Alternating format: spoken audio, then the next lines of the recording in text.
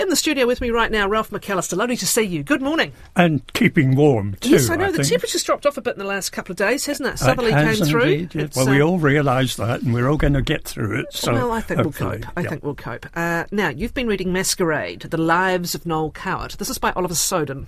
Yep, that's great. And I think the first question most people will ask, Catherine, is not another one, because we've had 4 different autobiographies about Noel Coward through the years. But the thing about this particular one is that there hasn't been one on the life for 30 years since Philip Hoare's very, very fine biography. So Soden is quite right in saying, well, there's so much more material available now, many more chances to reveal the masks, or which of the masks were perhaps important to Coward.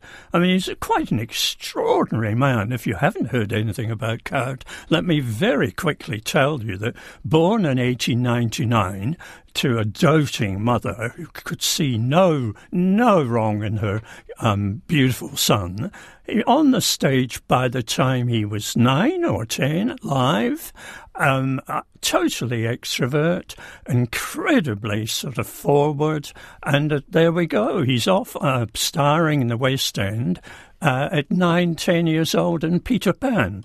So then you get the account of this prolific, I think is the word that you would use, but I don't even know if it's attributable to Coward in a way. He was a master. He wanted people to call him the master, and they did, of course, because he became very famous by the time he was in his 20s. You got Blood Spirit, you got Private Lives, playwrights, writing wonderful plays, and then you've got this the contribution to live theatre. He always wanted to be in his own plays. He always wanted to be starring. He was an absolute expletive deleted because he was so selfish. But out of that selfishness, that arrogance, if you like, were songs, cabarets, musicals, autobiographies of himself. And I'll give you a quiz question. How many songs did Coward write and sing in his career? Give a guess. No idea. Oh, well, I'll give you a guess and tell you the facts. 100? 200? 300? Keep going.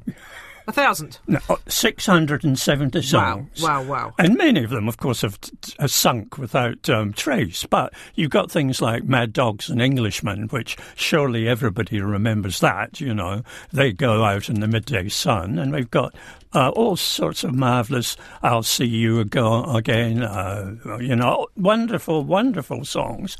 9 different musicals, so to try and list all of them, it's breathtaking. So I'm very lucky because when I was, I was at 13 in Scotland, and I volunteered to prompt one of his plays. I never heard of him, Relative Values. And I loved prompting because it meant that I had to be responsible for everybody in the cast. But then I got told off in the next production I was in with hay fever when I was in New Zealand. I played Simon, the young man, and the cast kept saying to me, "Will you stop doing that, Ralph?" And I said, "Well," he says, "you're mouthing our lines. You're not to do."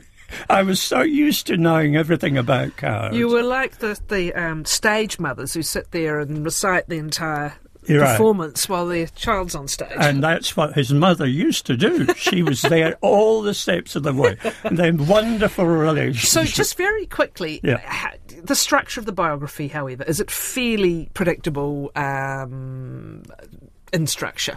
Begins at the beginning. Well, no, he uses the structure of the stage. He's got 9 different parts. I see. And that's why he's trying to look at the different identities. And does that work for you?